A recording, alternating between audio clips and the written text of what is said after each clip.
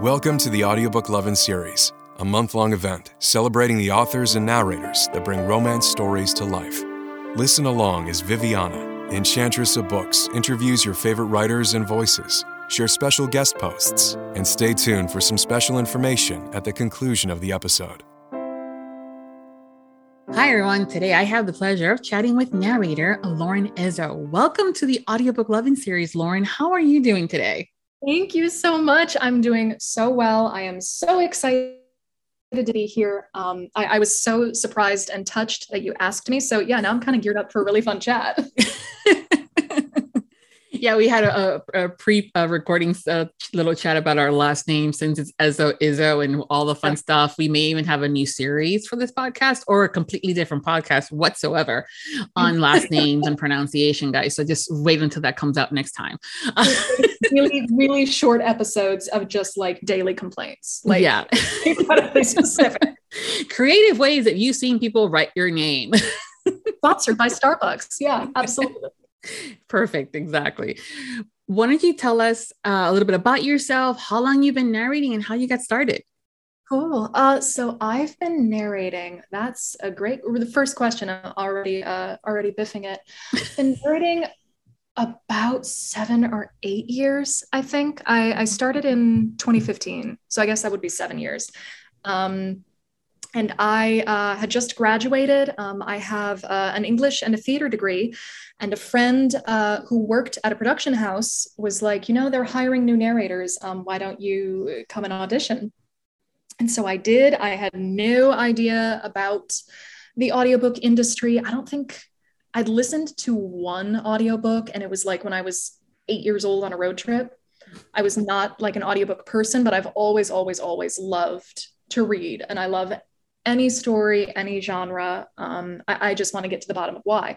So long story long, I went in, I read a little bit of Twilight, a little bit of a Rob Bell book, who's like nonfiction, like Christian guy, and then a little bit of a Neil Gaiman short story. And they gave me my first title, and it's just kind of gone from there. So I love what I do. I could not have imagined that it would take me this far. So yeah, go audiobooks, go Team Audio. I do listen to them now, and not just my own. Well, yeah, I mean, I think sometimes, especially when you first started, audiobooks were obviously been around for eons. I mean, I still have Pinocchio on vinyl from when I was a child. That's super cool. It is, and it still works. I'm like, yes, not only is it, it's a classic, it's vintage. Right. And I'm going, wait a minute, how many years is it antique? No, and anyways, exactly. But I think the popularity of it has really truly hit maybe 5 years onward. And especially these past lovely 2 years with pandemic. Yeah. Oh my word. Completely agree. I had so many people reach out to me, particularly, gosh, it's nuts to say, in 2020, who were like, I'm at home. I've made what were we all making? Not sourdough bread. That was it. I've made the sourdough. Like, I've trained my dog. I've done like one yoga pose. Do you have a book that you can recommend? So that was this is kind of like a job that keeps on giving in a lot of ways. And that was one of them, was that I got to, pump up authors and books that I know and love. And then B, like, nobody was having the dogs maybe were having a good time in the pandemic. Nobody, no matter what your circumstances were, was like, this is great. So like give people, everybody loves to buy books for people, right? And like to have that book be well received, you're like, oh, I've wanted to read this or whatever. That was super cool. Yeah, it's definitely a love language as far as gifting. If you can get that audiobook lover or that reader the gift, I like it's like love language. Like, yeah, physical touch. No, it's just books. Just books. Yeah. Touch me with a book. I have not read that one yet. I have not seen that. Somebody get on that. Well, I mean, it's one of those things that if quality time is important to you, then just let me have my time with my book. Ooh. If it's gifting, then give me something to do with a book. No, that's smart. Quality time. Because right. And then, okay, what else are they? Quality time. Acts of service. Yep. Would that be like do things so I have time to read my book? There you go. There you go. Like, okay, part 2 of the podcast is we're gonna like rewrite the love languages based around book lovers everywhere. Right. Oh my god. I might like draw these up and like leave a list, you know, on our bedside. Yep. Oh god. It's one of those things that, you know, like you were saying with our dogs. I mean, I know mines are like, yay, you're home all the time. Yeah. Oh yeah, exactly. Like, why are you at the door? Where are you going? What's going on? So yeah, the community that has sprung up these past couple of years, or surrounding audiobooks specifically, has grown exponentially, and people have become really good friends with listeners, and even now you guys that have come out of the woodworks and are on social media and things like that, we get to kind of get to know you guys better, and also having these kind of chats is always so much fun. So then listeners like, oh my god, we have that in common, or oh, I did not know that she liked that too. Ooh. I haven't been as active on social media. That was a hint. Yeah, I was gonna say I kind of have been feeling, because it was like early in the pandemic. I lived alone at the time, and it was like, you know, if I go too deep down this internet rabbit hole, it's just not gonna be good. Like, I need to kind of stay in the physical world. And so I was pretty cold turkey. And I took it off my phone. I still have all my accounts and stuff, but I've been feeling kind of, it's funny, like as the world opens up a little more, I've been feeling the push, feeling the pull, especially because everybody's on TikTok now. Everybody's funny. And I freaking miss people. Wait, I fucking miss people. I want to see people. I want to reach out. I want, you know, anytime, like authors, listeners, narrators, whoever, like send memes, send tweets, all of it. Yeah. Because the people are just too cool. Yeah. And I think it was even being said, if I send you a link or a TikTok message, because it's a video of a TikTok kind of a thing, because we're in the system together, that means I really, really like you and watch the TikTok. Thank you. So I haven't signed up for TikTok, made a TikTok yet. Geez, like, wow, I sound so savvy. But I would say, yeah, TikToks are the other love language. Like my cousin, my brother, and you, I don't know, it's a gift. Like, it's a talent to be able to source the TikToks that nobody else has seen, but they're like the funniest ones. Oh yeah. Yeah, no, TikToks are. But even with Instagram reels, when it hits something and you're like, oh, they're talking about us, you know, us two girlfriends kind of a thing. I'm like, I send it to my best friend, or they'll remind me something, or they'll have that, and that's what she said joke. And I'm like, boom, there it is. You know that thing of like, you see a post or a meme or whatever, and you see it and you're like, oh, that needs to get sent to so-and-so. Like that is their brand of humor or whatever. Mm-hmm. Yeah, exactly. Like I have a friend that loves Star Wars, and there was this soap specifically for men, and the soap commercial itself was hilarious because of how they went about marketing this soap, and they had a limited edition Star Wars edition kind of a thing, and it was one of those that I sent it to him, and he's like, oh, that's pretty cool. And then I found, you know, and then I'm like, oh, really, fucker? Okay. Now it's like, of course, that one time Facebook gives me all these ads for other things about men and their bodily functions. And there was one like ball soap to keep yourself clean. And I'm like, guess what you're getting? Boom. Right. No, exactly. Okay. Also, I might need you. Is the Star Wars soap, like, how limited edition was it? Because I think it's still available. I can send that. Okay, cool. My friends, this past weekend, I shit you not, they're having like a reception. Their first wedding got COVIDed, but they eloped on May the 4th. Right, exactly. Yeah, and he's smart. He will never forget that day. I know, right? She put like a couple of their like teasing wedding. What is it? Teaser wedding pictures up. I narrate. And it was like they were on this like gorgeous like mountaintop glacier thing in Colorado. But then the photographer took these two lightsabers and did like, I don't know, this cool like light effect. It looked like they were backlit with the lightsabers. It was nice. Anyway, her bachelorette is coming up, and so I'm getting her Star Wars underwear, as you do. Of course. Right. Maybe I should be getting him Star Wars soap. Maybe I should be getting her Star Wars soap. No.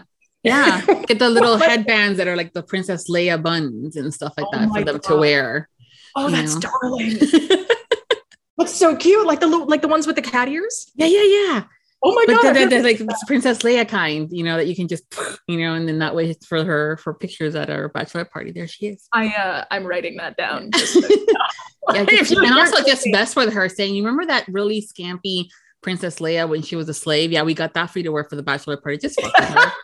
Okay, no shit. And I was like, do I want to do this? Like, the things, I know you have this problem because I have this problem because we work in romance. Like, I find, like cute underwear for the bachelorette or whatever. And so I'm typing in like Princess Leia slave costume for sale. Like, oh yeah. My search history. No bueno. Yeah. And then you've got to think too, that like the CIA or the FBI or whoever, they like pull the Google lists and they're like, oh no, see, then they looked up like, I don't know, Dairy Queen flurries that are seasonal. No, it's just like the romance people. Like it's not actual nutcases. Yeah, exactly. I mean, and we've been warned. There are a couple of memes out there as well where it comes down to, like they were talking about something icicles, and they're like, no, don't look it up. Just promise you don't look it up, because it was obviously some form of bodily function fluids and the way that they were using it. I mean, hell, it was even in a song. Something Nicki Minaj, I think, said it, and it was in an Ariana Grande song about, icicle bracelets. And I'm like, oh, okay. Yep. Okay, I got it. Okay, yeah. But even then, I mean, even songs from the 90s and the 80s, especially the 90s and the early 2000s, when we hear some of these things now, we're going, holy hell, they were talking about going down on him. Damn. Yeah. Yeah. So and it's like, at the time, it's like, you're bopping along, whatever. You're like, if you're me, like 15 years old, just completely. Because are you the person too who, like, I don't know, is like dumbly innocent, and then somebody goes like, no, bicycle wrist or whatever, and you're like, like, okay, I'm behind the 8 ball. I usually get it. But sometimes when they get extra, creative on trying to just by naming it something, like it used to be just, hey, don't you like licking lollipops? And you kind of got what that meant. And then all of a sudden there's like 15 different ways of saying it now. But I mean, I always would love it when my kid would start busting out with my anaconda won't, my anaconda, I'm going, honey, do you know what you're talking about? Right. Yeah, exactly. No, dear. They're not talking about one a couple years ago, and it's not a very good song, but it would get stuck in my head because it would play while I would drive, and it was like blow my whistle or like wet my whistle or something. You know what I'm talking about? Yeah, I think so. Slow Ride Our Pitbull or something. And it was like this like cheerful little song with whistling. And it was like, so many kids are going to be singing this on the way to pick up or drop off in the morning. Like, my boys bring all the milkshakes, or my milkshake brings all the boys to the yard. And I'm like, oh God. That is the national anthem though. That one's different because that's like the most perfect song ever. Yeah. And I'm like, well, but because you could, I mean, if you were, if you had food trucks, like they're so popular nowadays, why not? Oh, that's cute. So many good ideas. Maybe, I don't know, maybe it's the second cup of coffee I had, but I'm into all of this. Yes. Well done. This whole like, podcasting, book, marketing, blogging, podcasting doesn't work out. Yeah.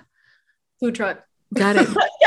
Yeah, no, it's funny enough, years ago, so was it 2006 I graduated culinary school, and no lie, they were like asking us, so once you get out of here, like, what are you gonna do? And there was a group of us that said it'd be kind of great if we could do like a restaurant that would like drive around almost like a bus, but like the ice cream trucks, but like a food truck. And that was before it hit the craze. We were just talking about it, and then fast forward, we are on social media saying we should have done it.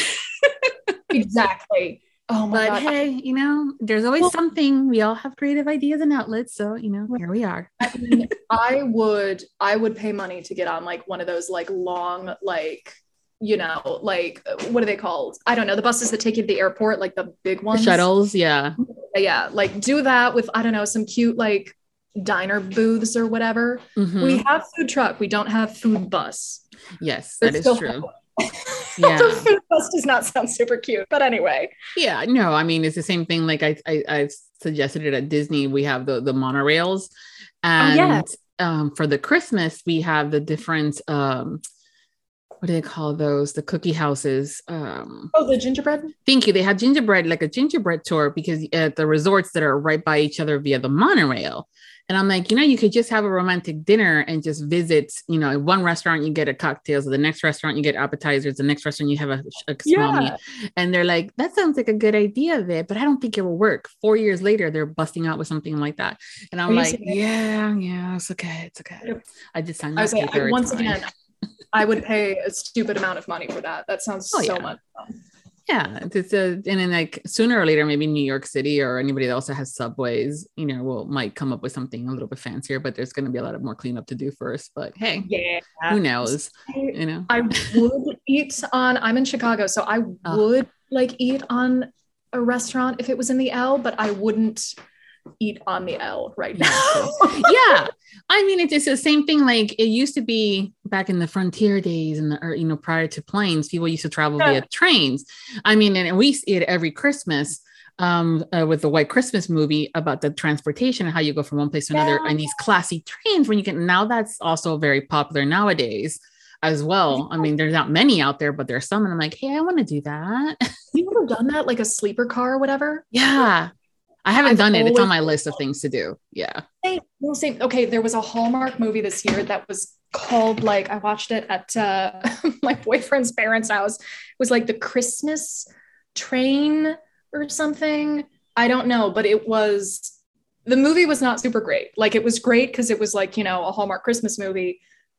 But it was, I don't know, all these people are on the train and it's traveling. I think it was going to San Francisco from New York, and it was going to take 3 days. It was going to get there on Christmas Day or something, whatever. The train was super cute. It was all lace and holiday decorations and stuff. And then, people got married in the one car, and then in the other car, there was a Christmas mystery, blah, blah, blah.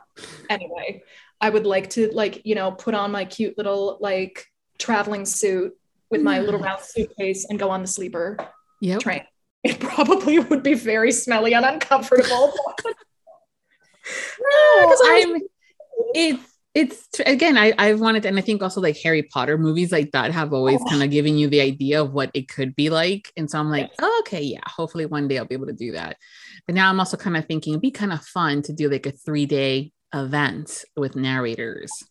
Oh my God, yes. And some of the authors that work with these narrators kind of doing a little either a murder mystery or just for fun or just hanging out in different cars for different genres. So many options and possibilities. Okay. Here's the thing though, because I love the idea of a murder mystery, which, my family did this. You'll like this over Christmas Eve. It was my family, my parents, my brother and I, and then my cousins had come home and their parents got COVID. So they all drove together. They had no place to stay. So they came to our house. So it was my family, my cousins, and my boyfriend. And we had this murder mystery kit in the basement that my mom and I had got on some Black Friday sale on a whim. And so we did Italian murder mystery dinner party. And it was so much fun. It was a blast. Everybody got, pleasantly wine drunk, and we all had costumes and stuff. We did screw up the ending, because it comes with the little CD that you play. That's track 15, the clue. And so we went to the next track and it was congratulations, you have solved the mystery. The killer is okay. And all the names were food puns. So the killer was Beaujolais. Okay. Beaujolais, Pepperoni, I think was killed. You shouldn't have said that. Because now if anybody has that murder mystery kit, if you have the Italian murder mystery party dinner kit, I guess, spoilers. Spoilers behind. There's so many different ones. And I think because I did one years ago, also it was a mystery dinner party.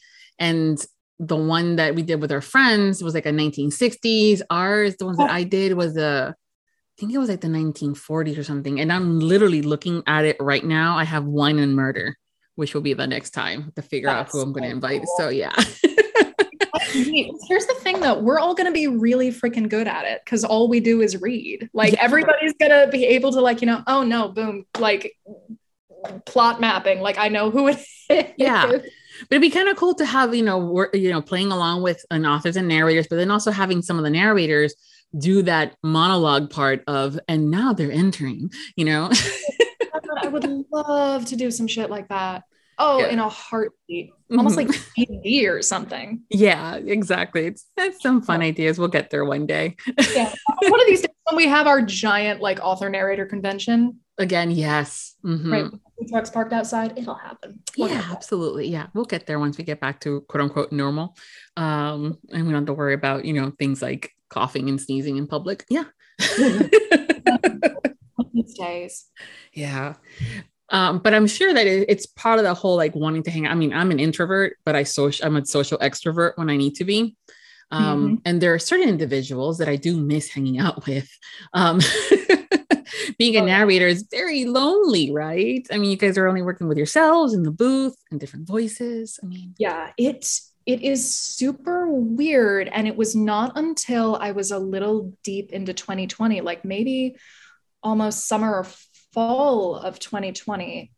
And I was still doing okay. Again, I lived alone. I worked from home anyway. And I was like, yep, I'm still doing okay. And it was like, oh, I'm handling this a little too well. Like I'm a little too alone. So that was like kind of the social media thing and stuff. So I think we've all felt that to one degree or another because, right, so many of us are introverts or, have our little routines, or even if we're not introverts, we go in our little closets or our booths and shut ourselves up and just talk. So, to be completely candid, that's been a real struggle for me. As soon as I kind of noticed it, it was like, oh dear. And so it's been, I don't know, kind of my little, pandemic resolution? I don't know. Like to kind of reach out to people more and find more and find what else there is, because I love my books. It's my favorite thing. I love stories, but you've got to pay attention, I don't know, to the real world and the real people too. So everybody in the community I've reached out to has been just outstanding. Here's my cell. I've had so many Skypes, Zooms, things like that. Kind of daily check-ins with a few other narrators that have been really, really helpful. But yeah, I'm looking forward to like the conventions, the panels, the trips. They will come when they come. I'm not worried about that. Well, some of them are starting up a little bit more now. There's a couple in the summer. There's actually one in Chicago. I'm wondering if did you, are you in that one? No, I'm going to a wedding, which is fine. I was all excited. I know. And I have a wedding back home for a friend. So it was like, oh, well, at least it's, I don't know, I'm not getting a root canal or something, but that is true. Right. So I guess I'm going to put that one in the back pocket for like the 2023 grand tour when I just go to every single con available with like, no, I'll take the trip. It'll be great. But that being said, if anybody is in Chicago or stops through Chicago or whatever, hit me up, send me an email, shoot me a text. Let's go get drinks. Like, let's hang out. Awesome. Yeah. Well, we'll figure out when you're leaving for that wedding versus when I'm getting there for that event. It may have be like a day overlap where we're in the same city in town for a hot minute. And see if we can hang out. But yeah, it's a good community. I know even listeners and readers are doing little, self-care Zooms where we connect with each other, or like Friday cocktails and things like that. Authors are doing that too in their reader groups in some cases, and then inviting some of the narrators over or other co-authors and things like that. So there's been a lot of trying to reconnect with people, even though it's via social media. So yeah. And I think I'm gonna hop back on soon, or kind of, try to figure out a way to moderate myself, but to get back in. Cause I don't know. It is, when it's at its best, it's a way to bring people together, and we only need more of that. Absolutely. Yeah. Nope. There's a couple of ideas. I mean, I always tell people that are like a little weary about either starting or going back. I'm like, just make it once a week at the beginning and pick a day that's not going to be too hectic for you, kind of a thing. And just time yourself for the hour. where you just give yourself an hour to just scroll, refollow accounts, connect with new people or whatever. And then when you're done, put it away when that alarm goes off. And then you can do it 2 times a day for 30 minutes each day, you know, and then so on and so forth, and you can, nowadays you can schedule things out in advance. So you're spending less physical time at that moment in time, but you know, so yeah, there's different ways to do it. No, I like that too. And well, that's just another self-care thing. Yeah, exactly. Cause I mean, some of those memes are pretty funny too. So, oh my God. There's one Instagram I follow. Oh, Jesus. It's just called, actually, I don't know if it's still up. I should check. It's called Noodle Worship. And it's just pictures of different like noodles, different pasta dishes around the world. Oh my goodness. I know, whatever feeds your soul, right? For me, it's just parts. Well, it's interesting because there's been a few with authors. So romance is usually written for women by women. Mm-hmm. But there also have been a few male authors rather, that have been very successful in capturing romance and how to write the heroine in a way that's not unflattering or are you fucking kidding me? Yes. But there's also some that I'm going, no, honey, no, please don't. Oh my God, I know. It's like, we all know those books, like you come across like, oh, a man wrote this. Like, exactly. There's been a couple of authors that are starting to have fun with it on Instagram and TikTok, and they're making up these really weird, like obvious no-nos that they as writing men writing women. And then now it's Rob Brickerman, which I just talked to him earlier today. He did one where it's the same author, but was looking for stock imaging sites because they're doing the book covers or helping the graphic artist find a photo for the book cover. Oh, and when you look up sexy men, you see where I'm going with this? Yeah. I'm putting this on my list again, just so you know. To look up later when I'm bored. Oh, yeah, I'll send you the link to that one because it was she did like hello, and when it was the guy with the guitar, I am here, you know, and then like and there was one like a pirate drinking wine. He goes, you know why there's no whiskey? It's because I drink wine. As I'm looking at you very provocatively and sexually over the rim, you know. I can't wait for this. Okay, do not forget to send this to me. This is going to be like my fun thing of the day. So that's the author's take on these things. Rob did it where he did like voiceover over what these guys were thinking. And so there's just so much things. I mean, again, fun times on social media can be fun. Oh yeah, for sure. Yeah, so I'll send you that too. Yeah, I know. I don't know if I know that's the other problem with like this industry is you read so much and like so many names and covers and words pass in front of your brain. So it'll be like, you know, what's the book with this and this, and the cover looks like this, and the author's name is, you know, Ashley. Oh no, it's Amanda or whatever. So I know, you know, there's just so much, and you do genuinely love them. I know that I've read good romance written by men, but I can't think of any. It's a rarity to have men in general write romance. I think it's now become one of those like the unicorn. And more men are going, I can write this, both in a good way and maybe in a, you know, attitude, like if girls can do it, so can I. Exactly. How hard is it to write romance? And I'm like, well, it depends on what you're trying to write. And so it's a good thing. I think that we have a bit more of variety and different demographics because we all like different things. And that's one of the reasons why I love romance, is because it being an umbrella term with all these subgenres underneath it, and then all the book tropes underneath that. And then like people like realize that they want to travel more because the book that they just finished reading, the heroine goes from the US to France and finds a red door. Or they realize that they want to try some cooking because the book included some recipes, that the hero is the baker, you know, and stuff like that.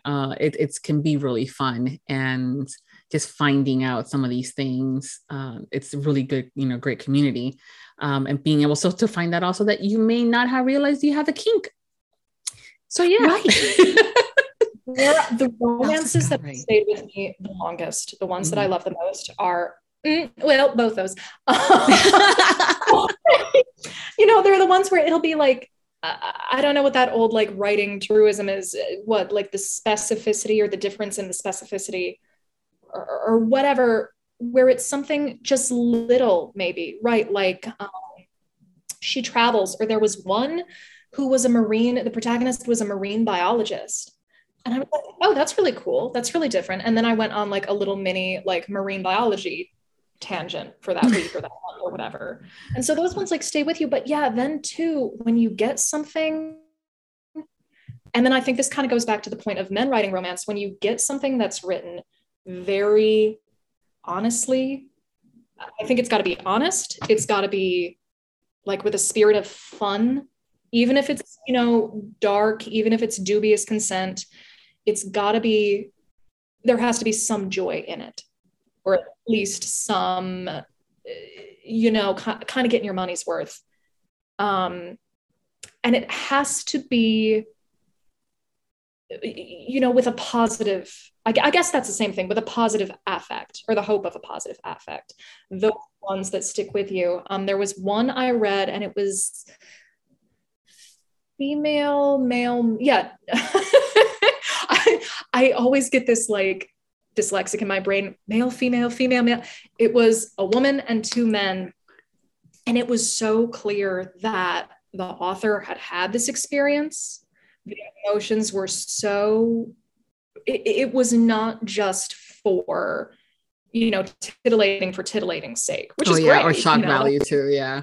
Exactly. It was like she felt this, she had these conflicted, scary feelings, and she found happiness. And it was like, oh, that's not happened in my life, but I have had, that kind of, I don't know, hill of sexual shame and then eventually joy. It's definitely something that it can be explored in things like that. And that genre with, technically it's called, I think it's a reverse harem, where it's one woman and multiple men. And the differences in the order of the lettering is if swords are crossing or not. Oh my God. I did not know that. Yeah. So if it's MFM, okay, there are no swords crossing. It's all about her kind of a thing. And there's, nothing in between the guys. But if it becomes an FMM, okay, there's going to be some sword crossing. And usually it's almost like a sub relationship with the two guys. Okay. I like to how I tried to make it MMF. I tried to put the male first again with the patriarchy comes in all these little ways you don't expect. I never knew that. I feel so dumb for not knowing that, but that's the thing. No, remember it's with acronyms, sometimes people don't know what that stands for. There's some people that are like, oh, that's an acronym. I thought that was an actual word. And I'm like, no. And maybe they were just trying to show you that it's two guys and a girl. And so she's in the middle. And then it's conversations that we have with our fellow listeners and readers and you guys that were like, oh, that's what that meant. Got it. And I love too, that when it's like, it's her pleasure that's centered, like yes, in the middle. Yeah. Obviously that way, but that's cool. Wow. Yeah. I learned something today. If nothing else. Yeah, it's in those books. With any book in which a narrator is either sole narrating the whole book, regardless of POV, or it's a dual narration. And so the female narrator is doing all the females POV and a male narrator is doing all the males POV. There's a lot of different characters and voices and tones that kind of go into this that you guys as narrators have to differentiate, because otherwise we're going to get lost.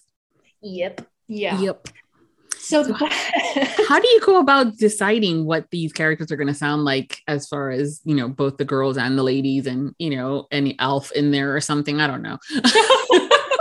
I pray for elves. I pray for everybody does. Write more of the weird stuff. What did I voice the other? It was like some like lizard mermaid monster thing. And that was really fun. And there's not enough of those. And also not enough. Write more Scottish characters. I love doing Scottish accents. This is my directive to all authors. Write more weird monsters and more Scottish people. So hire Lauren to do them. Thank you. Yes, please. Yeah, and then follow up to that once they've been written. Hit me up.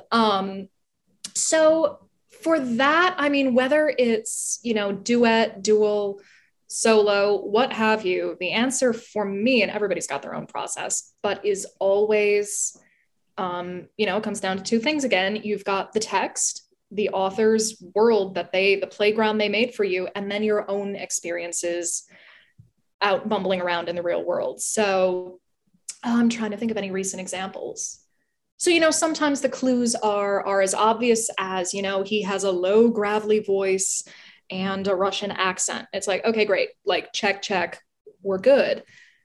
But if it's just, you don't get any notes about that sound, then you have to look to, well, what is the character doing? What are their actions saying? How are they interacting with each other, with the world around them? If he's a really hurt, standoffish, brooding person, the case certainly can be made. There are people out there who have been, grossly emotionally wounded, but in an audio format, in a fictional, narrative, is that character best going to be represented by I don't know, Nathan Lane type voice? Probably not. So then it just kind of follows okay, if he's hurting inside, a whole lot of deep, dark, repressed anguish, that's probably going to translate to his voice. And then, I love the series too, where you get family members or generational, and friends and stuff, kind of build the universe. Then it just comes down to minutia. So, he's of a slighter build. She's, the party girl. She's probably got a raspier voice because she goes out a lot more. I did not think of that. I always love when that girl shows up. That is not me, and she's my favorite. If she's shy, is she trying to fight against that, or is she leaning into her shyness? Is her voice smaller? And then when you bring, other narrators, collaborators into that, it's a whole lot of, back and forth and sending little clips. Well, I think this guy from book 1 is going to, basically sound the same as his brother from book 2, but he's much stockier, so I'm going to make him a little bit deeper, or this, that, or the other thing. That's one of the fun parts, is kind of all that prep work. He's not as brooding, so his cadence is different. Exactly. And then cadence, tempo, the way they, if with all of the time in the world, I would love to, or I think we all would love to go through and, well, what speed does he speak at? And maybe does he, does he really enunciate his words instead of, kind of, is he a lazy, is he a closed mouth talker? But yeah, beyond that, logistically, whole lot of sample pulling and labeling. Okay, this is, so-and-so on page whatever. So so people don't end up sounding the same. And sometimes they will, because you only have the one set of vocal cords. But I think I can comfortably speak for a lot of narrators when I say we try, and we have, or at least I do, have really different pictures of the characters in my head. And so if I can kind of picture them doing it, saying it, it becomes a lot easier to attach a sound to them that I can then, kind of cross-reference or cross those wires.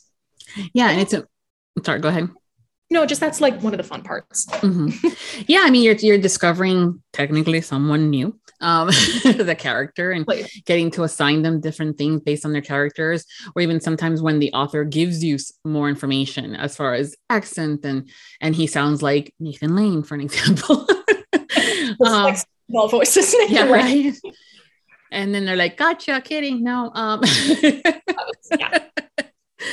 But it's because otherwise, I mean, you have completely free range, which is great. But at the same time, heaven forbid that in book 2, that character comes back and now, I forgot to tell you, he's Irish. Yeah. Okay. And so when that happens, so here's my other directive to authors. If they're from places and they there was one I had, and it was his mother was Moroccan or something, and his dad was German, but he grew up in Ireland or it was the weirdest trifecta of countries. Dang. Right. And it was all right, I don't know what this guy's going to sound like, but we're just going to have him talk here. So anyway, if it's stuff like that, or he's just straight up British or from Texas, or just let us know. Just drop a just give a little hint, because then in book 2, you kind of have to backdoor, slide into a little bit of an Irish accent or whatever. That's what I tried. Like, maybe if I do it subtly enough, no one will notice. Right. It will either not notice or notice. It will just be, oh, he's always sounded like that. Oh gosh, in a perfect world. Yeah. Well, I think the authors nowadays that are more aware of, hey, I really do want to make this into an audio, are focusing on making sure things like that are said at the very beginning of a book. As far as like that, maybe that's what caught her eye was his Irish accent, or somewhere they tell you in advance that it doesn't come out, especially to chapter 30. Yeah. But yeah, it's important, I think, to have those little conversations, as well as having the conversation with your co-narrator that you are doing an accent, because that's the other thing too. Sometimes I've had books where the female narrator does the accent, but the male narrator doesn't do the accent. And I'm like, but they're the same character. Right. What's going on, guys? I'm of two minds about that. Thing number one is like the best laid plans kind of thing, like every once in a while in the grand scheme of life. And that doesn't make it okay, but like a ball gets dropped. But then I also kind of wonder, well, maybe, if the heroine has, or if the male hero has an accent, or, whoever, person A has an accent, and then you switch, and then person B doesn't in the next chapter. Well, maybe person B isn't hearing it, like or maybe person A doesn't hear their own accent, but person B does. Or that's like my, wayward justification. It's a reach, but it's a very good reach, and it says something too, because I've always said that how we sound in our own ear versus when you hear me or someone else hears me, it's completely different. So when there's been books, especially when it comes down to siblings or the best friend group, that now book one is about friend one, friend two is book two, and so on and so forth. They're like, well, they don't sound exactly the same as they did in the previous. I'm like, well, that's because someone else is listening or someone else is talking. And that perspective changes. So that has to be a little bit different, So that's always been especially with those ones where it's like, oh, now it's her sister or whatever. Like, it's a different headspace. Like, it technically is a different world because, nobody sees things the same way. But But anyway, this is like, we're in like advanced, like the audiobook, like 500 level POV. An analysis of an audiobook.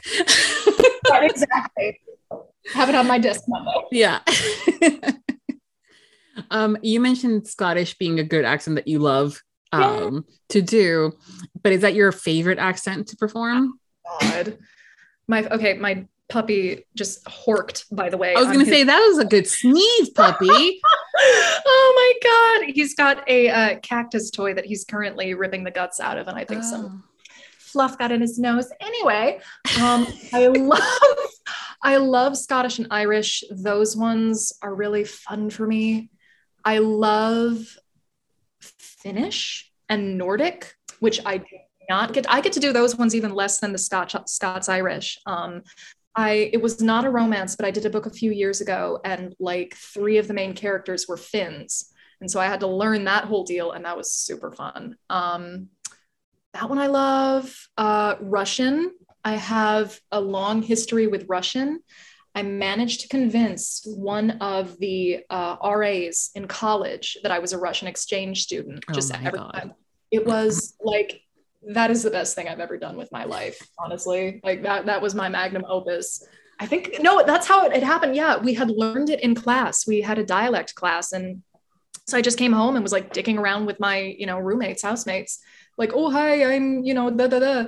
And this poor sweet RA came in and was like, hey guys, I wanted to introduce myself, since it's the beginning of the school year. And I just kept going for whatever. I thought he would know. Hi. I think I thought he would know it was fake. And he was like, oh, cool. Like, how long were you here? And it was like, oh shit, now I have to keep this up. Like, just a few years. Right. And so it lasted, we just did it for a year, but then it became this like spy network in the dorm that was like, okay, so-and-so's on duty. Like, and I told him my name was Natasha, which like, come on. It was like, Natasha has to be in tonight. So-and-so is the RA. It's like, okay, like, thank you, comrade. Anyway, I like Russian. I like doing accents though. It's like accents, creature stuff, anything weird you can do. I think as actors kind of like, yeah, let's do the weird shit. Yeah. So what about the opposite, the most hardest, or the one that you're like, oh God, no, please, that you have to perform sometimes? That's a great question. The British that are like, okay, no, I'm going to say two. Boston, or really like specific East Coast, because I am not an East Coaster. I'm a Midwestern girl. I can't even do my own accent. So East Coast, I have trouble with. It's doesn't, it's like not where my ear is at home. And then any of the British ones that are like really specific, like I'm getting better, like, Yorkshire as opposed to the Cotswolds or wherever, like those really, really, really like winnowed down ones.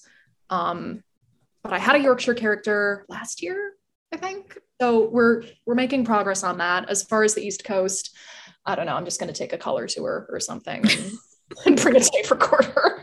My best friend moved to Maine last year, and she like will send me these like stories. Actually, it's super cool. She works at a library in this little teeny weeny town in Maine, like right on the coast. And she gets all of these characters in her library who are like from Virgin River or wherever. It's just like, Gilmore Girls, like the wackiest people. So I think that's what I'll do. That's going to be my research, is I'm just going to go visit her. Yeah. Hey, product knowledge. Exactly. Expensive trip for business purposes. Exactly. I had to do it. Yeah. Accountant, sir. Yeah, exactly. Why is this trip to Boston? Because there's a character that's a secondary character, but who knows? It's a series. They'll probably come up again as a main character in book 4. I'm committed to my craft. Okay. Yes. The last thing I want is for someone to criticize me on my Boston accent sucking, because I've never been.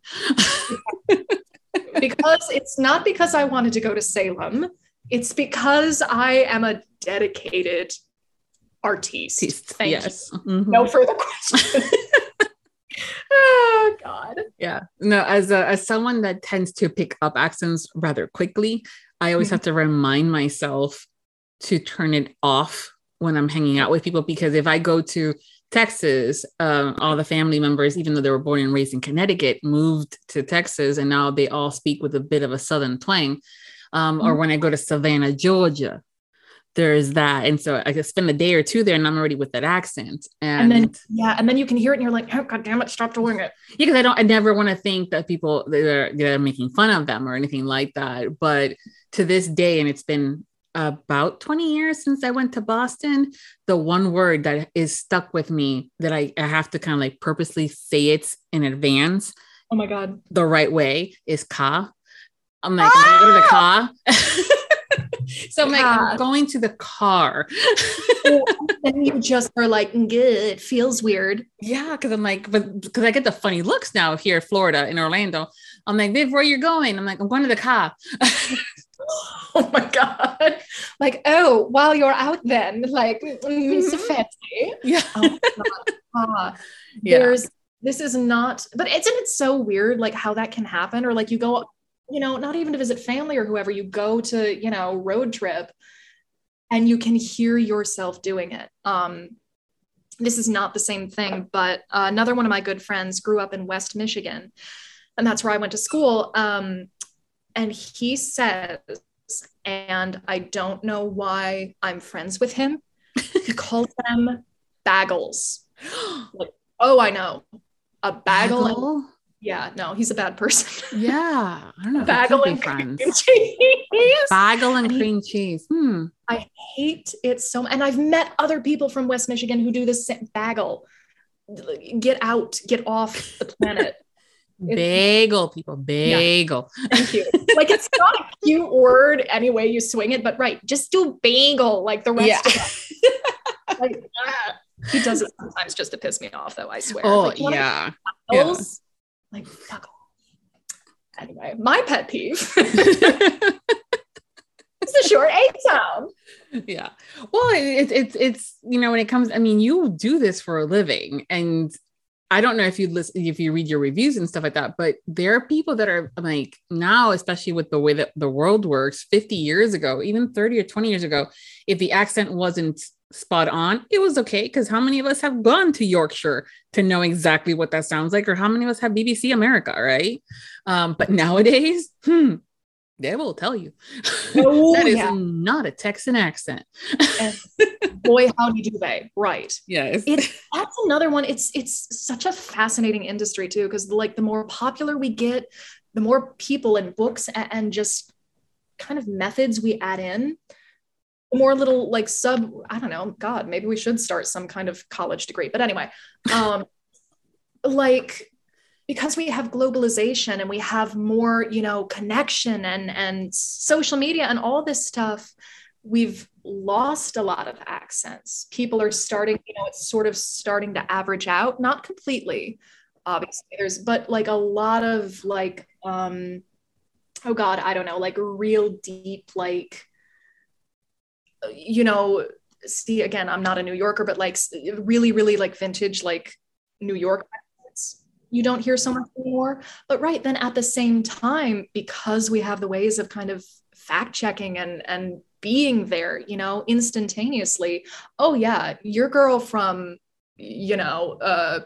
Mobile will know if that character is from Alabama or not. And the authors in particular, and like respect to them for it, because if I was going to write a book, about my kind of heart and soul, I don't want somebody who doesn't know that place, who doesn't know that sound, voicing it. And even how locals say certain words versus non-locals. Yeah. Like for street names and, local stuff. I mean, even here in Orlando, there's some things that you can tell they're a local because of, we don't say the official name. We just say something else instead. Right. Like, I don't know. Yeah. Right. Of course. But no, I totally know what you're saying. Like, oh, she's not from here. She called it Des Moines or whatever. Yeah. Or Louisville, Kentucky, Louisville. Okay. I mean, there's a postcard that has like 15 different pronunciations. You call it Louisville? Is that a thing? Some people do. Louisville. I'm like, I thought it was Louisville. All right. I literally got the postcard for that reason. And I'm like, where should I be using it? I just always kind of assumed you swallow your tongue when you say that name. Just like Louisville. Yeah. Like cough or something. They won't get mad at you. Yeah. Well, it's the same thing. We have a city here called Kissimmee, and people are like, Kissimmee? Kissimmee. Or even though I'm in Orlando, the city or the subsidy is Ocoee, and it's like Occoe. So it's like Ocoee or Ocoee. Okay, does Google Maps or whoever, does she just like play havoc with that name? Oh no, it's we have a city called Titusville, and it's the first time I saw it, I'm like, Titusville? What? Yes, thank you. Yes, no, that is the name. You're correct. That is the name. So that's like the running joke. I'm like, hey, look, Titusville. Oh God, I want to go to there. Whether you have them or not, plan to pass by Titusville. Everyone's welcome in Titusville. Oh, yeah. Yes. Oh my God. So true. Yeah. So it's important to kind of have that information as much as you can. But even then, there's like, I would always go back to the source, in this case, usually the author, and like, how do you want them to say this? Because Google is giving me 3 different versions. Yep. And then you've got ones that are like, I don't know, this is more like people names than place names, but there's like a Spanish version and a Greek version and not Greek, but like, right. There's like 3 different ways you can say it with 4 different stresses. So like, please help me. I think authors, as audio becomes more and more, and again, God bless authors. I love to read. I have never, for me, the magic is or what's interesting to me is standing those people up, kind of like you've given me the lines. Now I can fill in the coloring book page. It boggles me how they can even make the coloring book page, how you can make something out of nothing like that. But right, the more audio becomes big and the more kind of authors process and authors themselves are becoming, popular in commodities, you get so many great guides and like character sheets and like, oh, well, I think, this alien species or whatever doesn't pronounce their K's, which was a note I got once, and that was super confusing. But I did not know how to do that. I winged it. But no, most authors, again, are really good about that kind of thing. Like, it's Caroline, not Carolyn, or whatever, that type of stuff.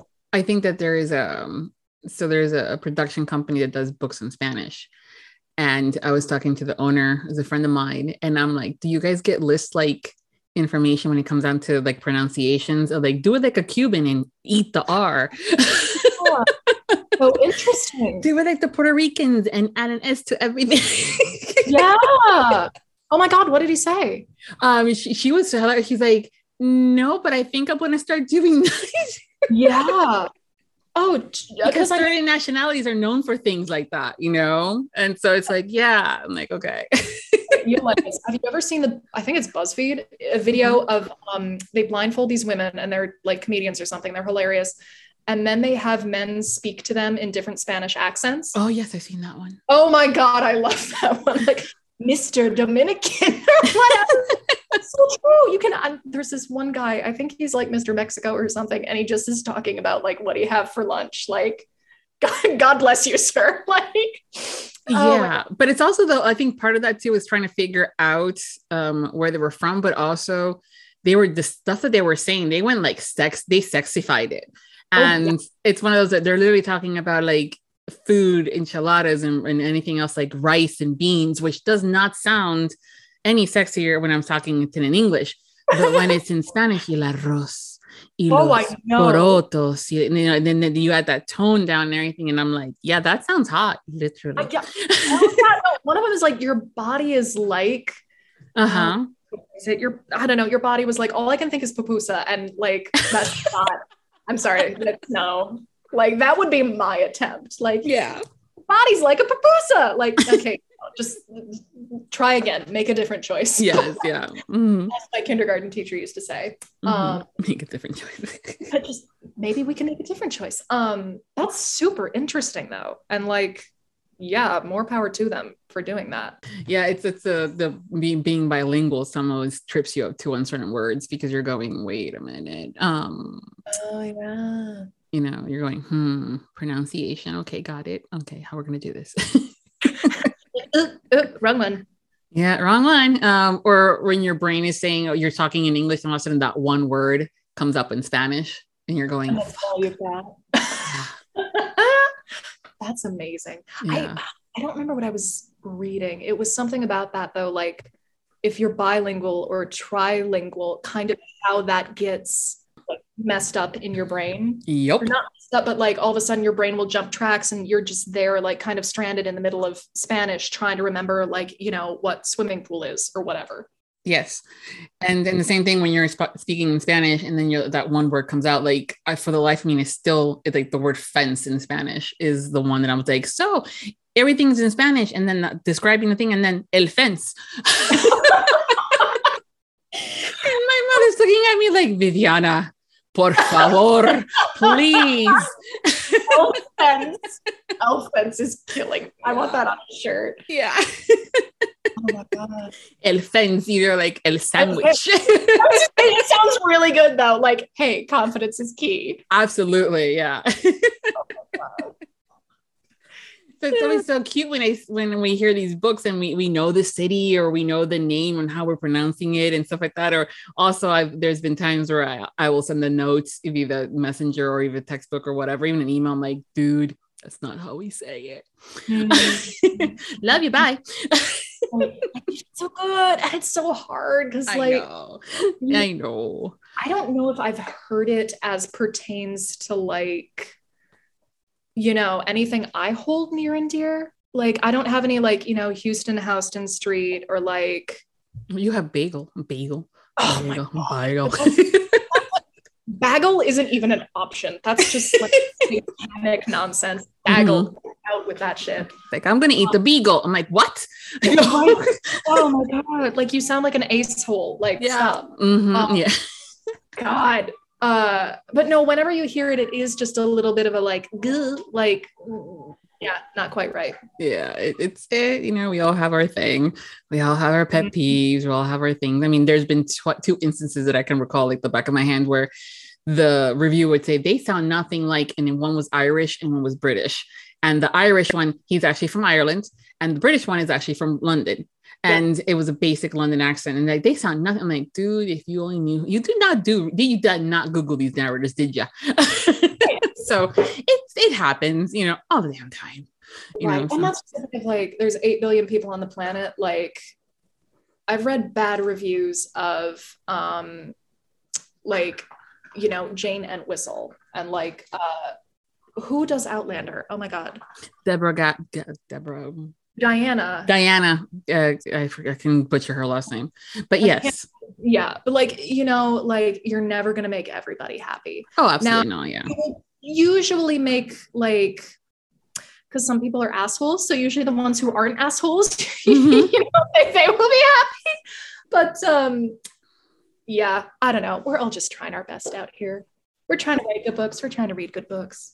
The puppy is trying to get his squeaker out of his toy. We're all trying. Oh, it's not going to squeak anymore if you do that, bud. But I don't know what it is with dogs. That's the objective. The assignment is remove the squeaker from the stuffed animal. You understood the assignment, but did you have to complain? Absolutely. Even though it was more expensive because it said unbreakable, and that no dog, including like a husky or a German shepherd, and I'm giving it to my chihuahua, could break this toy. And he's looking at me like, yeah, I did. Shit. Complete horse shit. Absolutely. He's a puppy, he's teething, and so I gave him like the right indestructible, Teflon toy or whatever. Yeah, he probably said, hold my beer. No, completely. I shit you not. 5 minutes later, I came back. The poor thing was missing an eye. And like, he's sitting there like, look what I did. I wrecked him. Like, great. Good. Yeah. Mine, the youngest one is a Chihuahua mixed with something.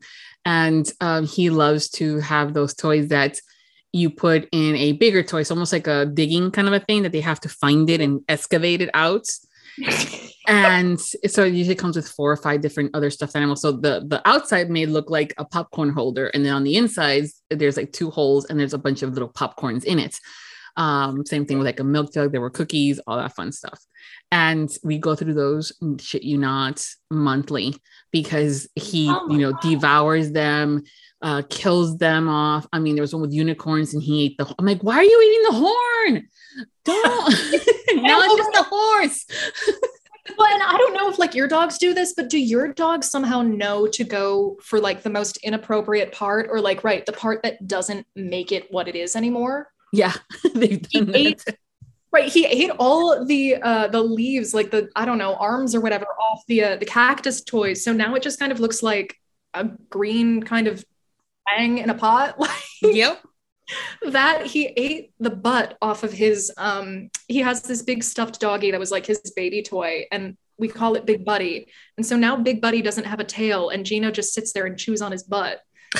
Like, it's like, I'm glad you're happy, like explore your whatever, but you've ruined Big Buddy. Yeah. Oh my god. Yeah, they're hilarious. And then after the toys themselves don't no longer have a squeaky, then he'll also start at the outside part, and to the point where it just becomes a rag. Yeah, it's like this weird like sock puppet thing. Yeah, exactly. And we're like, time to get a new toy. Yeah.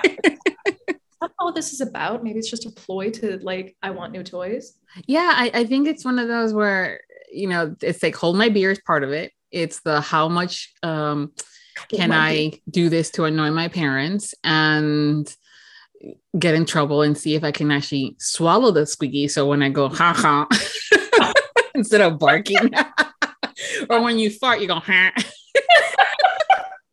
Honestly, I'm going to encourage it at that point. Like, that would make my day. Oh God. If it was safe for them to do it, yes. But I'm like, no, probably not, because then coming out, it's going to be a little harder. They have to do surgery and stuff like that. And that's like when you look at them and they just do the swallow, and like something just went down that should not have. Yeah. Mm-hmm. Yeah. All the stories I've seen out there is the dogs have eaten the iPods, the AirPods and stuff like that. And so they're like, where's the other one? And then they put it on loud, and then they hear the dog and this Oh my jamming, gosh. you know, I'm like, oh, you ate it, asshole. Okay, got it. Not great, but also I do have a level of respect for that. Like, shit, you committed. You really did eat yes. the damn iPod. Yeah. I'm like, you saw it, you checked it out, because I know how they do it. They look at it, they look at it again. And then they kind of paw at it to make sure that it's a dead thing and not a live one. And then they start nibbling on it just to see. And they're like, fuck it, I'm just going to have it all. Like, Yep. boom. Oh, here we go. Yep. Yeah. No, it's quite all right. Yeah, for sure. Yeah. But it's also funny, those videos sometimes where you see the dogs doing stuff and then there's a voiceover and someone having these way too much fun with the audio potential of what they could be saying or doing. Yep. But yeah, those are some of the things that I'm like, oh yeah. And when you guys start doing some of that stuff, it's always fun as well. I always love to ask people, like, if your pets could talk, like, what do their voices sound like? Oh yeah, I do. Do you? Like, yeah, well, I haven't landed on his yet because it's like such a personal. All of my other friends' pets have voices. Like, I'm very comfortable, you know, finding like inserting my nose where it doesn't belong, but I haven't landed on Gino's yet. What was he named after? Oh, that's a great question. So if you, I have a blog on my website, by the way, and this story is there too. So I struggled for the longest time about what to name him because it's a big thing, and, you know, words and names are important to me. And originally I was going to call him Dennis, because I think it's funny when dogs have people names, and like Dennis, right? It's the like most like accountancy name. And then also my boyfriend's uncle is named Dennis, so it would have pissed him off. So that was great too. And then he, you know, I'm Italian. So I think my boyfriend said, what about Gino? And I started hysterically laughing because, and this is real, and I hope I don't get sued. There is a real estate agent in my hometown. And it's a small town. My dad went to high school with the guy, and his name, his honest to God name, is Gino Baldino. And my mom, like, whenever we would drive by his sign, you know, and it was up in a lot or whatever, she'd go, oh, Gino Baldino, and like say, I can hear her doing it in my brain. So he said, what about Gino? And my brain went, Gino Baldino. And so that is the dog's name, Gino Baldino. He's named after a real estate agent with the most ridiculous name I've ever heard. So does he have like that bit of that Italian accent, maybe from? Yeah. You know, I actually hadn't considered that. He looks like a Gino for sure. Like that very like luxurious black hair and the mustache. Yeah, because you can go you can do the more like mobster, like Gino, where you been? You know, where you going? Oh, I think I like that. Because the other thing is he's gonna be a small dog anyway. He's a Havanese, so he's gonna be like absolutely not a tough boy gangster, which means that is what his voice like. Exactly, yeah. Baldino. Yeah, exactly. I pulled the squeaker out of my toy's butt. Like, yeah. Oh, don't make me do this to you. Oh, I love this. This is gonna be fun. Bud, hey, Bud, what is your voice? Yeah. My favorite one ever. My friend had this little bunny rabbit. He was a little black and white bunny, and his name was Phil.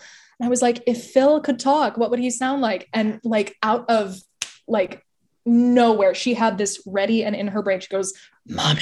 Like Phil sounded like a demon, and he was so tiny. It was. I'm so cute, but I'm not. I mean, it was perfect. I had so much respect for that. Yeah, but it's true. A lot of pet owners do that. I had it was a Chihuahua Corgi mix. And his name was Bailey, but he was very regal. And so for me, he always sounded more like had that bit of that formal British accent, and everything was like mommy, darling, you know. Yeah, and stuff like that. Even how he would sit up, it was very much like shoulders back, you know, back straight, posture. You know, chin, posture. Yeah, exactly. And even when he would lay down, he would have the feet in the front crossed over. Very elegant. Yes. Yeah. Mocha was a bit wild. So I always kind of thought about one of those Atlanta, Georgia debutantes, but was also the one that was running around barefoot in the backyard. Oh yeah. Yeah, like that. And then Nico, I got his name from a book that was Laura Adrian. It was the Midnight Hunters, and they're vampires. But this one was he was Russian, and he likes to make things go boom. And that was his role. He was all the explosive guy, and because pit bulls and pit mixes have such a bad rap, that they're always this hostile thing. But even the character was very nice, lovey-dovey and stuff like that. So I'm like, Nico, you make things go boom. That's so cute. Yeah. Oh my God, I love that. Yeah. And then I have Raven, who is like quote the Raven for Nevermore. Good. Yep. Absolutely not. Put up with your bullshit. And then the last one was Atticus. That one took me like 3 weeks to name him. Oh, what kind of dog is he? It's Chihuahua something. Oh, I love Chihuahua mixes. Yeah, he's a really cutie patootie. You can mix them with anything and it comes out. Yeah. And he's the one that when he starts to cough because he drank water too much fast, he sounds like a goose. Ah.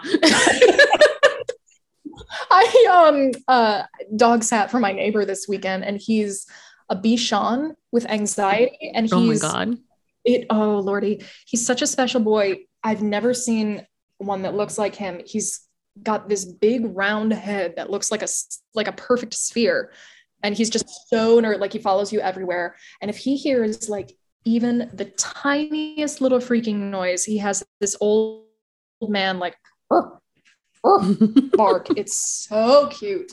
Yeah. Gino does not talk much yet, but he's going to be talking a lot more now that he has a voice. I can't wait to annoy everyone with this. Yes. Yeah. Mines are usually quiet unless they hear a noise or they think they hear a noise or there's a doorbell that goes off on the TV screen instead of mine. But yeah, we're working on training for stuff like that. But that's our goal. That's what we're working towards. Yeah. Fun times. But I mean, they all have their different personalities, and so that's where the voices come into play. Oh my God. And then you make them talk to each other. Yeah. Especially if the dogs have those eyebrows where you can tell their eyebrows and they're moving up and fat. Like, are you fucking kidding me? Really? Yeah. It becomes even additional like add-on plus. But it's the same thing with the characters, Yeah. Well, I mean, right. They just become like secondary players or like your own personal sitcom. Absolutely. Like when they have light colored dogs and they like draw their eyebrows on with like mascara or whatever. Yeah. Gino is all black. So I have to find, I don't know, like some a white. Yeah. Yeah. Like some kind of, I don't know, grease paint or something. Yeah. Poor dog. Oh, if you see that on Instagram, be like, Lauren, stop messing with your dog. I already got yelled at him yesterday because I put my bra on his head. It's fine. He lives a very happy life. He is not tortured at all. Your dogs to Tittiesville with their bras on. Oh, I forgot about Tittiesville. I want to go there. Yeah, come visit me. We'll go to Tittiesville. Tittiesville. It's always what? 12 o'clock? So I don't know what time yeah, where things are always perky and fun. Ooh, good. Hell yeah. Yeah. Right in the township of Tittiesville. Yeah. Hi. You are so much fun and funny. Is there a particular character that you like to play in as far as the heroine or the characters in general? Because you've done so many different genres. Yeah. That's a great question. I like the best friend.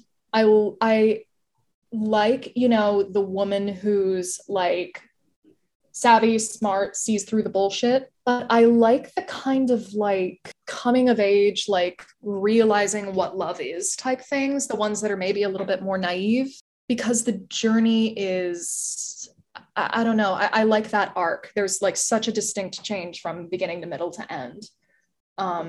That's fun for me to play. Mm-hmm. And then again, yeah, but I also think you made like the snarky, sarcastic one too. Yes. Well, it's fun too to have that juxtaposition of like the really like innocent girl and her friend who, not always, but a lot of the times it's like, right, get your shit together, Carol. Like, wake the fuck up. I don't know. She's like, you don't say, really. She's a good person to have, even when she's, just in the book. Like, hello, we all see it with you. But for the interior journey, I think I like, kind of, holds people at arm's length or like is a little more shy or reserved or whatever. Because I don't know, playing it from a place of vulnerability is interesting. Yeah, because there's also so many different other stuff going on in their heads and in their inner circles and stuff like that, and how they have to overcome it. Yeah, it's a fun. That's definitely a good character to read as well for me. Is there a genre that you have yet to narrate that you want to? Oh my God. Yes. Which one is it? Oh my God. Okay. So within romance? No, it doesn't matter. I mean, I know sometimes people get stuck in the romance genre and then that's all they do, but it's a free world. So you can give me whatever you want. Oh God. Okay. I'm gonna have everything I want then. I'm gonna do this 2 ways. So within romance, I would like to try more long form, like full length, breadth, depth, width, romance. That's what she said. Like full saga type stuff where you can really, really meet the people. I also have had on my list, I would love to do an Amish romance just because, I don't know, I think they're so funny and fun, like, plain love or whatever. They just fade to black. Right, exactly. They just tickle me. Like, they're funny. Outside of romance, I love doing like lit fic and women's lit, like really kind of, I don't know, wordy, a lot of like metaphor and symbolism and kind of dense stuff, because there's so much, it's like a puzzle. There's so much to untangle there. But I mean, I feel like this is true for everybody. I will read anything if it sits still long enough. You just have to find the right connection, like with the right writing style or the right book or whatever. I'll do more sci-fi. I'll do more non-fic if it's interesting and it speaks to me. But I think I would be happy with more romance, honestly, in my life. Because that's the other thing is romance. I don't know. I understand this a little more as I get older and as we've had 2 years of just really sad and awful bullshit. It just makes you feel good. It's rare that you are, maybe, I don't know, upset when you're reading romance or thinking about romance or whatever. The stakes, it's got everything you want. The stakes are high. The characters have real choices. The whole story arc is there. So I like doing it. But yeah, too, I don't know. I just love literature. I love words, books. Long answer again. Yeah. No, but it's I think that's another reason why people really do love the romance genre, is because, again, it goes back to it being an umbrella term, and then you have this facet of options underneath it. And if you want your contemporary and you want more real life stuff, there you go. If you want more sci-fi, there is, the fantasy of romance and even sci-fi romance. And then if you want the vampires, werewolf shifters, oh my, they have those too. Do you want some dubious consents? There you go. And then there's BDSM and kink and all this other fun stuff. Multiples, yes, please. In various ways. Historical. I don't know if I've done historical.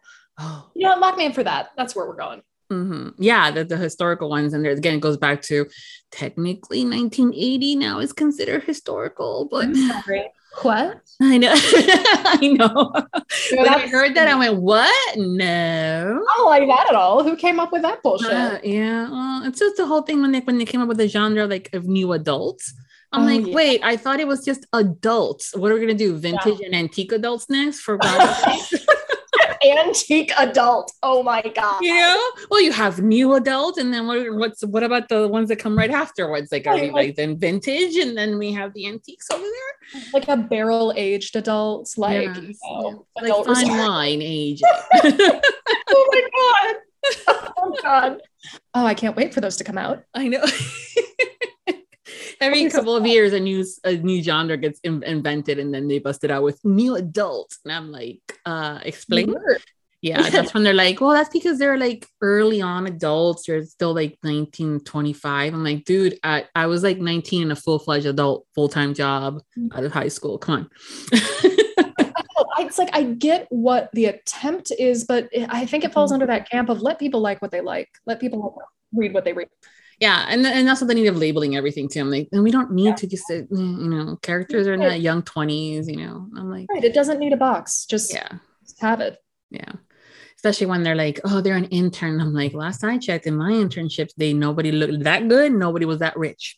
Mm-hmm. Oh my God. Yeah, no, okay. That is what I would like to read. Like a very like bare bones new adult, like, I work 2 jobs. Like I have an internship. It does not pay me. My car is a piece of shit. I drive for Uber. Yeah. God. And at night, I'm a Dash delivery. And that's how I meet the hero. Oh my God. And it would be called Post Soulmate. Oh my God. I would say there was nothing really cute that could be done with Grubhub. I know. Sponsored by. Yeah, exactly. DoorDash, not only delivering the yummies, but also the goodies. Ooh, hello. Oh God.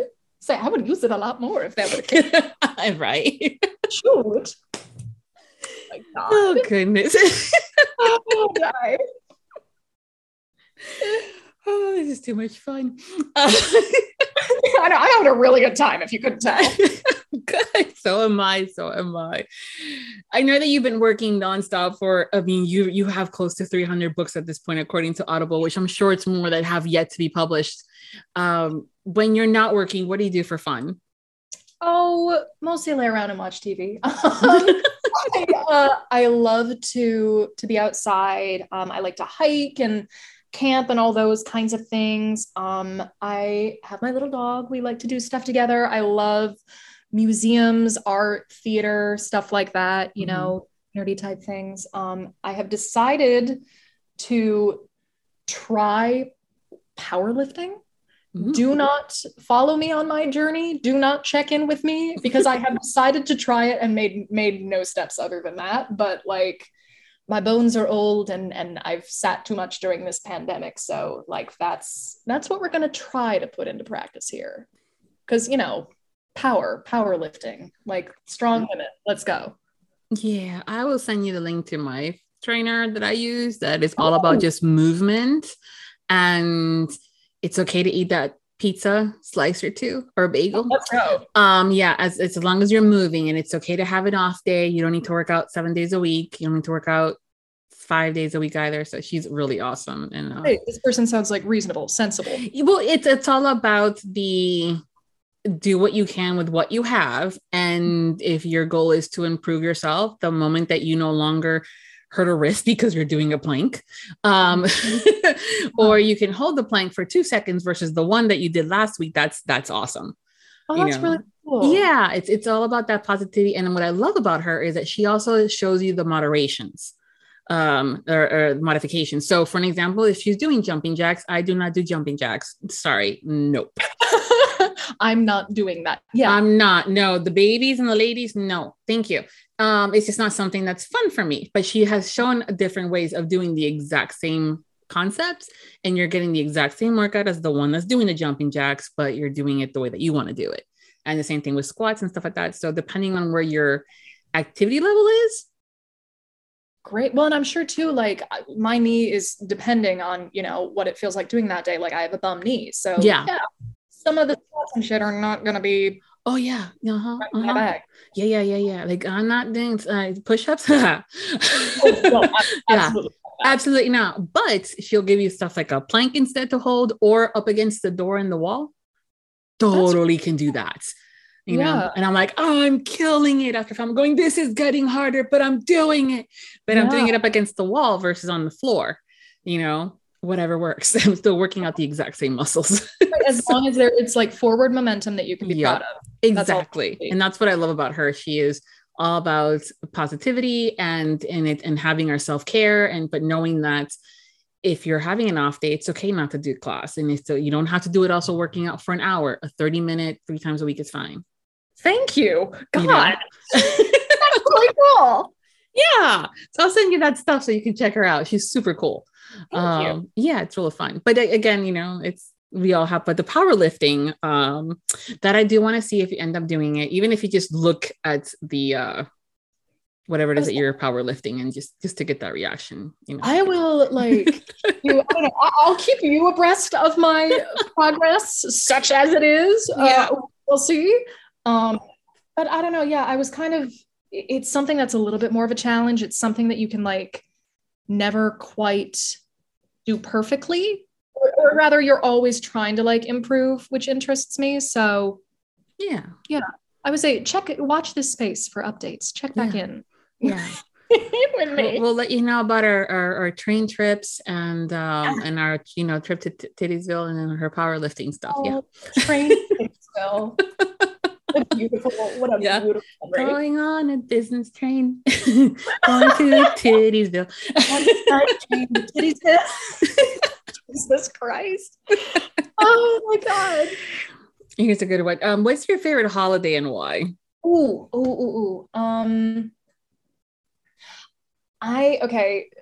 Christmas doesn't count because everybody likes Christmas, or for the most part, Christmas is its own thing. Halloween. Love the spooky. I love all the, basic fall shit. I look good in sweaters. I love, weird costumes, fun costumes. There's a dog costume parade in my neighborhood. I don't know. Just all parts and parcel of the month of September, October. Close runner-up, probably 4th of July for the same reasons. I like hamburgers. I like boating. I like, fireworks. Everybody likes, drinking beers in beach chairs with their friends. Yeah. Yeah. And then the doggy can have a nice, stars and stripes kind of a thing. I am so right. Exactly. And any excuse, I guess my favorite holiday is one that comes with a matching outfit for my dog. Is my favorite holiday. He's listening to us saying, what the fuck? Really? I'm leaving and I'm never coming back. Goodbye. Yeah. Toodaloo. Yes, exactly. Yeah. Fanfangule, what you do? No. Oh my God, yes. Oh, he absolutely swears in Italian. Yeah. Forget about it. Seriously, I don't want to wear that. Yeah. You're stupid. God. So true. What do you mean? No, don't be stupid. I don't want to put the taco on. Yeah, you look really fucking cute. Put the taco on. Mm-hmm. I don't care if you're afraid of the sound of Velcro. This is not about you. Yeah, you're gonna wear the headless horseman, outfit for Halloween this year. Right. When I make that for this Halloween, you will be the first person getting a photo. Perfect. Thank you. It's the least I can do. Yes, of course. Yes. And the dog's probably giving me the stink eye too in the photo, fuck you. Little, tiny, adorable middle finger. Yes. Yeah. A little paw there. Boof. This is what I think of you. 100%. Yeah. Now I can totally see you busting out a move and singing at the top of your lungs at a grocery aisle when your favorite song comes up. Oh my God, thank you. Yeah. So what is that song though?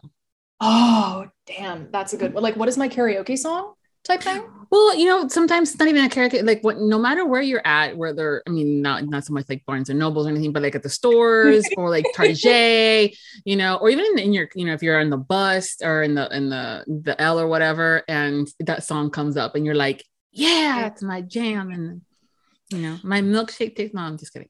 For sure. That one, I do love any trash pop, JoJo, Britney, any of that is good time. But maybe if I hear it and I automatically start singing without thinking about it, Whitney, How Will I Know?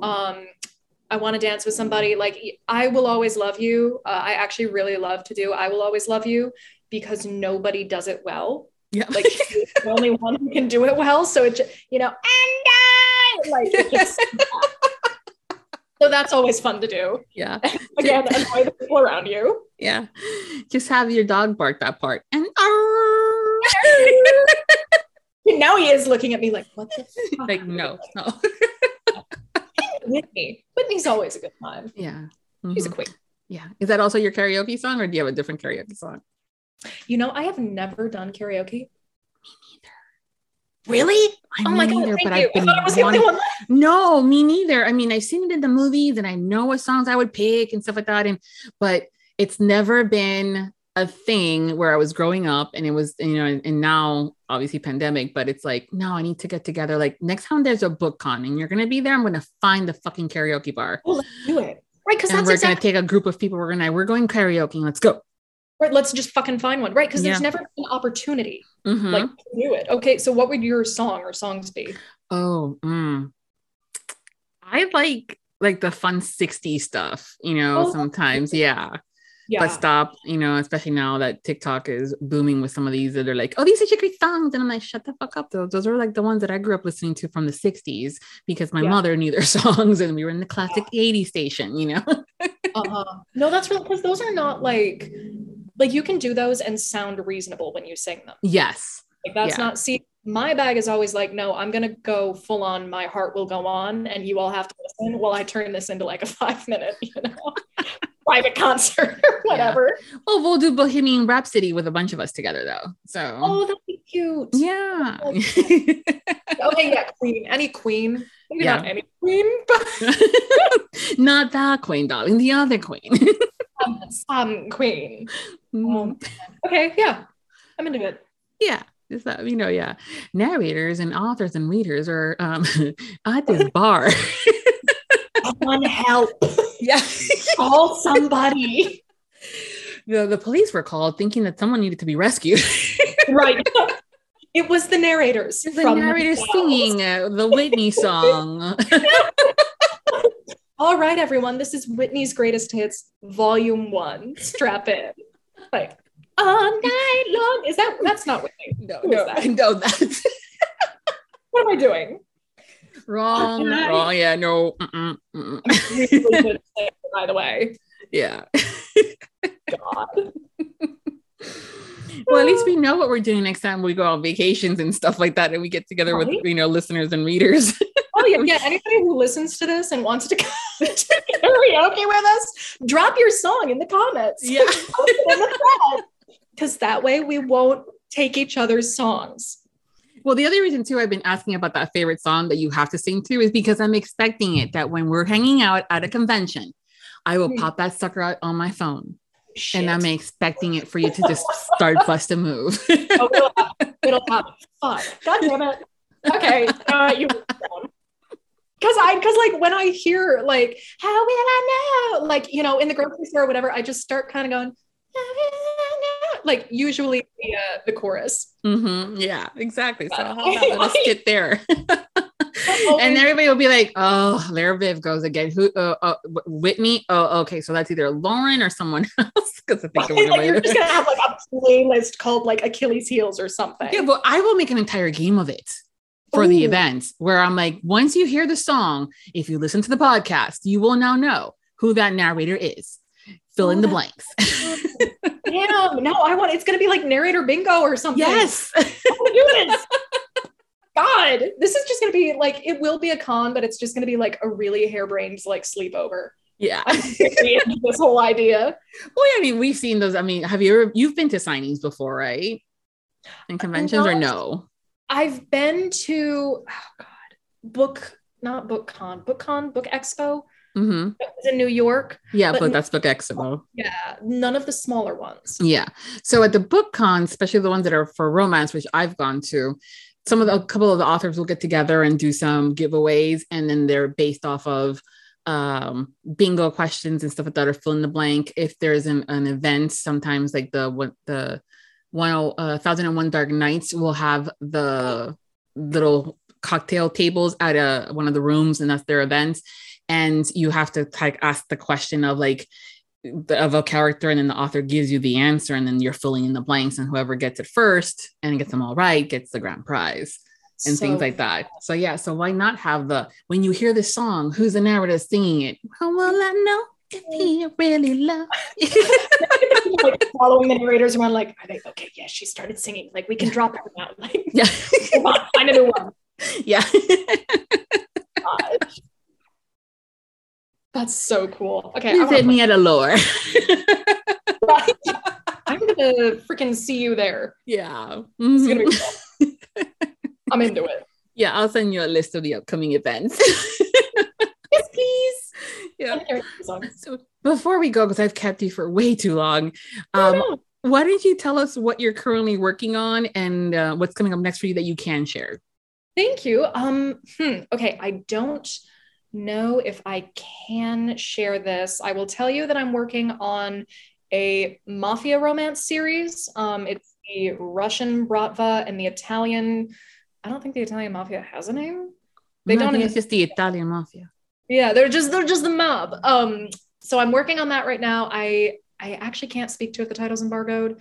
I'm gonna play it safe and say that it is. I've got that going on, and then I also have a fun title coming up called The Bartender's Cure, which is kind of like if you read Sweet Bitter or saw that TV series. It's like she's a young 20-something with an English degree. She picks up a job as a bartender, and it's all this like bartending lore mixed with romance and her personal life. And there's like a lot of like cocktail recipes and trivia and stuff.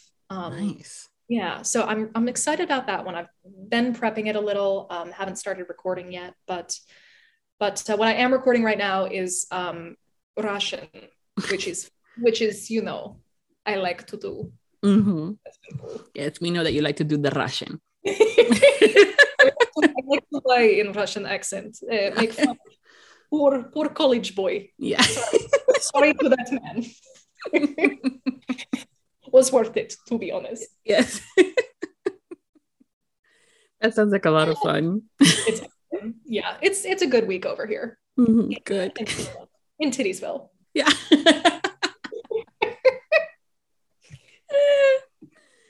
Oh my goodness. Anything else that you can share? You're good there. Oh God. Oh gee. It's okay. And like I said, most of the stuff you guys can share anyways, but it's always good to know there's going to be a mobster, there's going to be a Russian dude. And yeah. There's a monster Russian dude. There's oh frick. What is her name? See, this is what happens. There's a really cute little, very short, kind of like one-shotty small town romance, a little bit dirty. And I don't remember the author's name off the top of my head, but that one was really cute. I liked that one a lot. And yeah, most of the other stuff is kind of like the kibosh on right now. But that being said, if I don't know, anybody wants to reach out or like wants to hear my Irish or Scottish, I love listeners, I love narrators, I love authors, I love books. So like reach out, let's have some fun.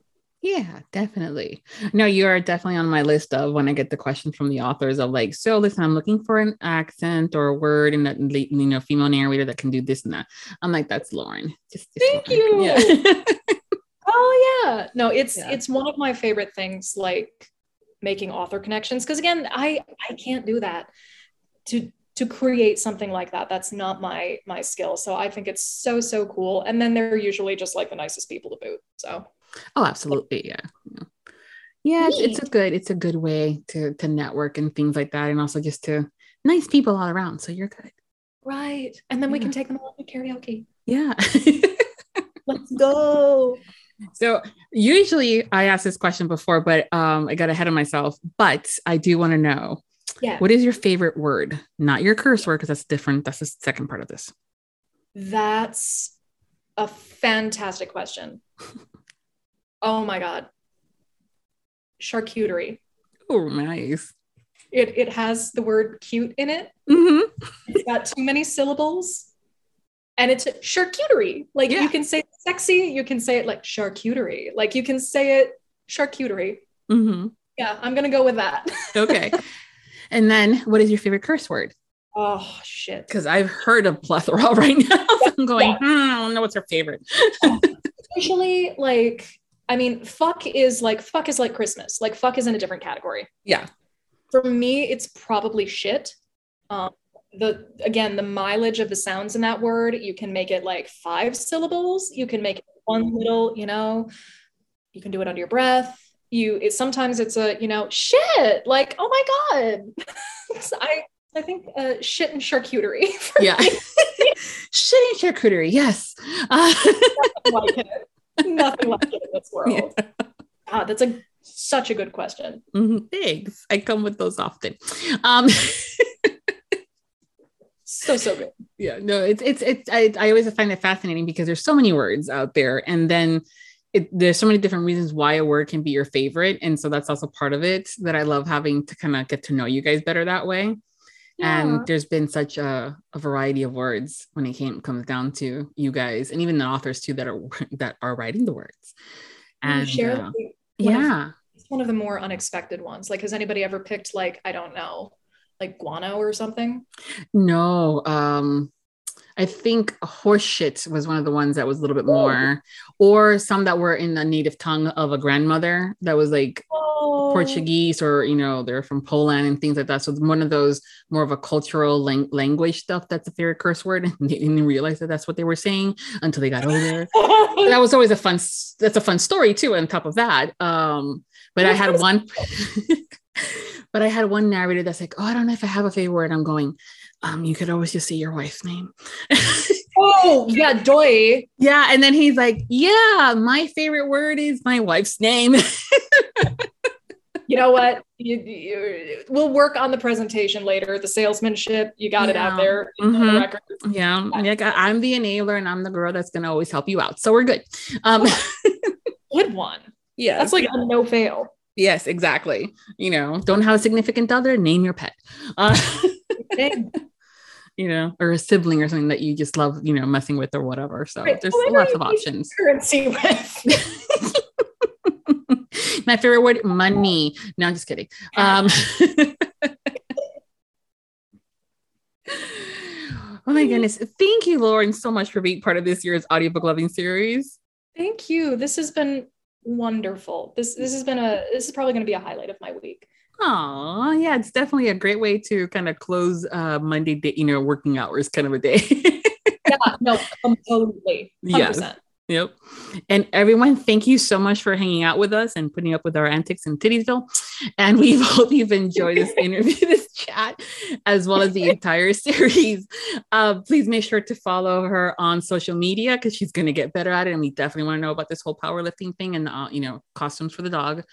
If you're not following her yet, I will give you all the links, so there's no hunting that needs to be done. And you will find those over at the Viviana Enchantress of Books. And until next time, happy listenings. Thank you for joining us in the Audiobook Lovin' series, hosted by Viviana, Enchantress of Books. We hope you have enjoyed this episode, as well as the series. We've included audio samples of our guests' work within the post for you to check out. Please make sure to visit the main page, link within the post, to learn more about the series, the authors, and the narrators. Please consider leaving a review wherever you listen to the series if you enjoyed today's episode. Make sure to follow us on our social media platforms and subscribe to the Viviana Enchantress of Books newsletter. Until next time, happy listening. Audiobook Lovin' hopes you've enjoyed this program.